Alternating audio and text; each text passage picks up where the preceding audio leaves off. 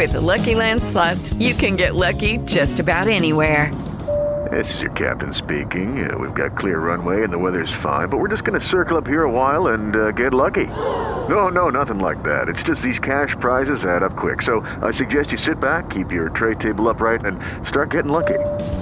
Play for free at LuckyLandSlots.com. Are you feeling lucky? No purchase necessary. Void where prohibited by law. 18 plus terms and conditions apply. See website for details.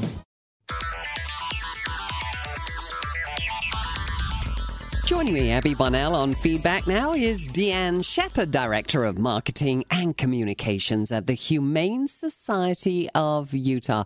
You know, I always thoroughly enjoy our chats, Deanne. I do as well. Thank you for having me. Love the great work that you do. Finding all of these lovely pets in need a lovely, lovely forever home, which we're always all about. This summer, I called you a couple of weeks ago and I said, you know, Deanne, you need to slip on by the iHeart Radio studios because this summer's been a blisterer. I mean, they all are hot in Utah, but this one seems like it's endless. We've had lots of triple digits. And that's really tough, not only on us, but our pets too. Exactly. Imagine how we cope with the heat. In the summer, we shed all the clothing, and an animal cannot do that. They have that fur coat, and so we have to really be considerate of them in the hot weather and just change the things we normally do with our pets.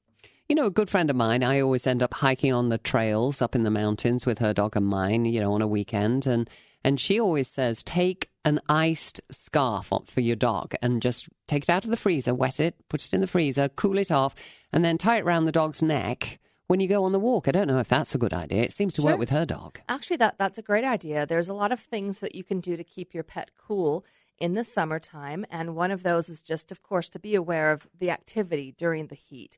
Try not to do a lot of exercise when it's very hot in the middle of the day. You may want to walk your dog in the cooler evening or early morning hours. But if you are out on a trail, bring plenty of fresh, cool water for them because it's easy to get dehydrated. Mm-hmm. And then you can bring frozen treats. You can put, we call them popsicles, you know, some fruit, yogurt, peanut butter, freeze that into like a treat and give to them so they can internally cool themselves down. But that cold water on the neck and head and chest area will also kind of help keep the heat down as well. No, I never thought about freezing treats like that. My dog, she's an English retriever, so just a golden but white, cream-coloured. She loves ice cubes. Oh, she could eat them all day long. We love our own popsicles, right? We all want ice cream when the truck comes by in the summertime. And it's the same thing for a pet, just to cool them down on the inside as well. So it's actually a great idea to give them something that they can lick and, you know, have as a fresh, cool treat. But the main thing is really just to make sure that they are provided lots of fresh, cool water through the day so that they have that access to prevent dehydration. Make sure if they're kept outside, they have access to shade. And that's something that's difficult for people is they may turn their air conditioning down when they leave the house. And your pet is feeling then it too. feeling at home. So keep the AC at a reasonable temperature, 76 degrees or so. And there's a lot of things we can talk about, but really just pay attention to the fact that your dog or cat cannot regulate their temperature and cool down the same way that a human can.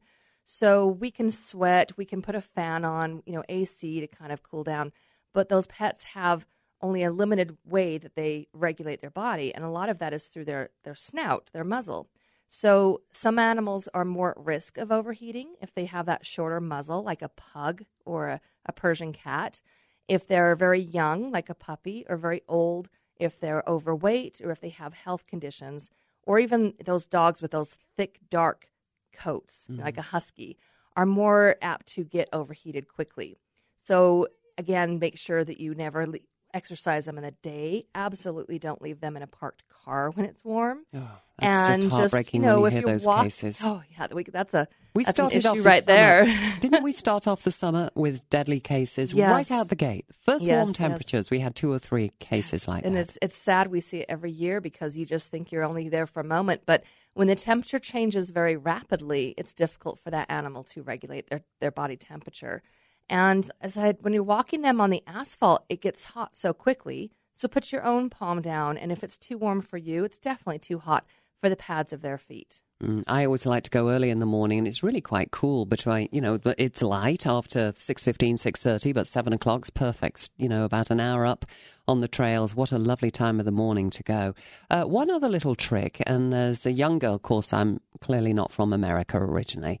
And we would go over to France and everywhere else. And England obviously has a cooler climate, although this summer we've also had a heat wave, and in the 80s, but that's a heat wave for England.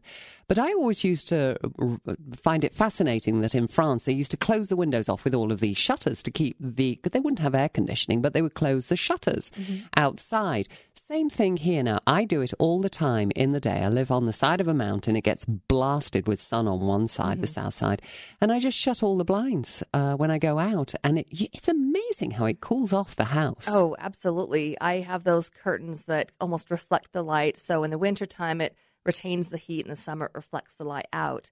And that's a great thing to do when you're leaving your home if you don't want the AC down as cool as it would be when you were there. Just keep it at, like I said, about 76 degrees, but close all of your curtains to prevent that sunlight from directly coming in the house and heating it up more.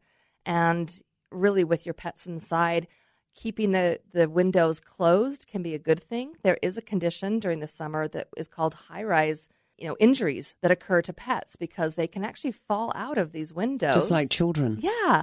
So there's veterinarians see these injuries occurring more frequently in the summer where animals at like the second story or higher in a home are either pushing against a screened window and fall, or they go out onto the balcony and they can actually be injured if they fall from a height that's too high for them. And so keep the screens locked, keep the windows closed, and never, ever leave your pets out on a balcony unsupervised. Okay, one other point you made as we were walking into the studio I thought was pretty fascinating. You do see a lot of dogs that are clipped in the summer. I have a friend who always clips her little tiny dog. It's a very hairy dog. Mine's a hairy dog, clearly, it's a retriever. But that's not always a good idea.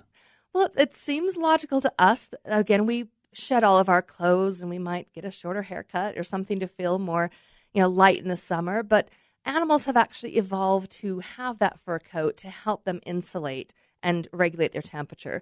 So, of course, in colder temperatures, it keeps them warm, but it actually also prevents the sun from reaching the skin.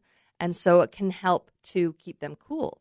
And that seems counterintuitive to us, but if you think of it as, the more direct sunlight, of course, exposing to the skin and heating that animal up, that fur coat's preventing that. So you never want to shave an animal. Really don't need to trim their fur unless you have a medical reason for it or if the fur is getting matted. Let them keep their coat. You might brush more frequently, especially with cats. Brush them regularly to help release any of that fur that they are shedding in the warmer temperatures. But if you do use any products like sunscreen or insect repellent on an animal, make sure it's safe for pets. And you just brought up a really good point. They do get sunburnt just like us. They can. So again, that fur is protecting them from that. Let them have their fur coats. But if you're using sunblock on the nose, a lot of times if you're out hiking, they can still get sunburn on their skin areas. Make sure it's just safe for pets. And that's the thing too, like, the best way a pet is going to cool down, it's not that they can sweat the way we do. They need to pant, but of course panting is going to lead to the evaporation of moisture and they can get dehydrated. That's why they need the fresh, cool water. So that fur coat is something that they need to actually radiate heat away from them by conducting it into something else. They usually will lie down on your cool tiles in the house, if you notice, to help bring that heat from their body out, or get into a little kiddie pool, get into some water and let that water flow over their bodies and help the heat go away. And those are the reasons that if you're out playing in the sun, just give a little kiddie pool for your dog to jump into and keep cool, or give them the opportunity to come into the house. A lot of signs that we're looking for to to see if our dogs or cats are getting overheated is, one, they'll start to pant a lot. They'll start to pant. They may start to act lethargic or kind of confused and uncoordinated. And those are the early warning signs that they are suffering from heat exhaustion. So bring them inside where it's cool, because very quickly those symptoms can progress to something very dangerous, to heat can be stroke. Fatal. And if you notice that your dog is, collapsing, or they can even have seizures, then you need to get them medical assistance very quickly. I just want to point out, because we've been covering, obviously, in the newsroom, the algae blooms and Utah Lake. They've just tested the lake there and found, heightened levels.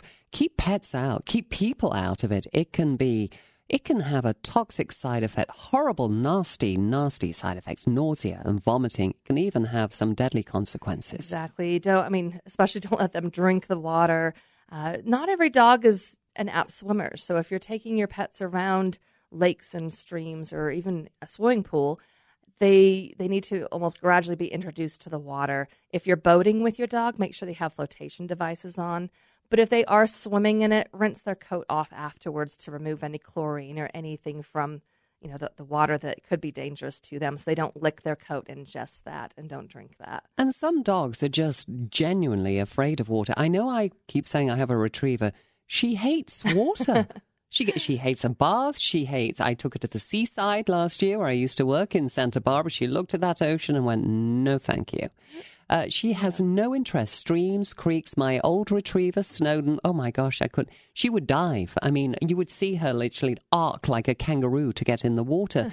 So I think just genuinely some animals just don't like humans. Exactly. And if that's the case where your dog may not want to play in a little splash pool to keep cool, then the tip you gave about just taking a handkerchief and getting it wet and putting it in the freezer so it's frozen, wrap that around the neck, keeps them cool. It works for humans as well. If you're hiking, get that coolness around the neck where you're exchanging a lot of heat. I have one of those freezers, the drawers, the bottom drawers, so it's eye level with Tally, my dog. And when she sees me going to the freezer, she actually trots right up and she waits. She's peering into the drawer. She's waiting for the ice cubes to come out. She could eat them like strawberries.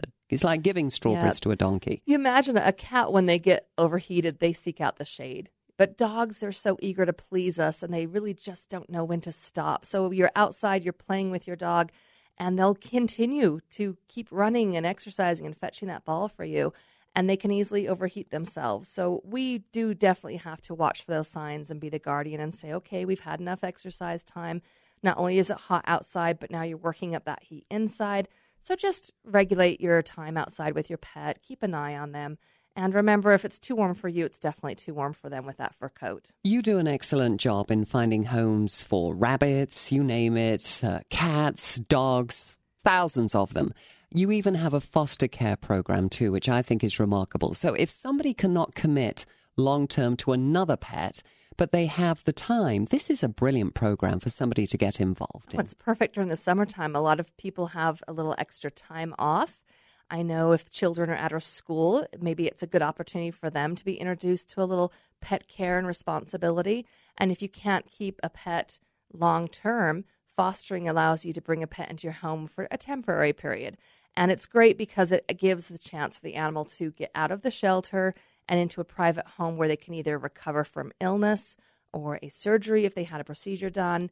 A lot of baby animals like puppies and kittens need to be cared for in the home before they're old enough to be adopted. So you may end up taking puppies home for weeks to months, or you could take a dog home for a week or two to recover from an illness or just get over, being shy. Sometimes it's a terrifying experience to be in that shelter if they've never been around a lot of stimulation, and a home gives them a quiet place to just adapt before they find a home. So our foster volunteers are a vital part of what we can do to help save more animals. You also have a great program there too for vaccinations. For the general public, we can take our pets there, and it's a really competitive price and great care. Summertime's a great time to think about getting your pet checked up with your veterinarian, and you can come to our clinic for some affordable vaccinations on a walk-in basis. We also do spay-neuter surgeries by appointment.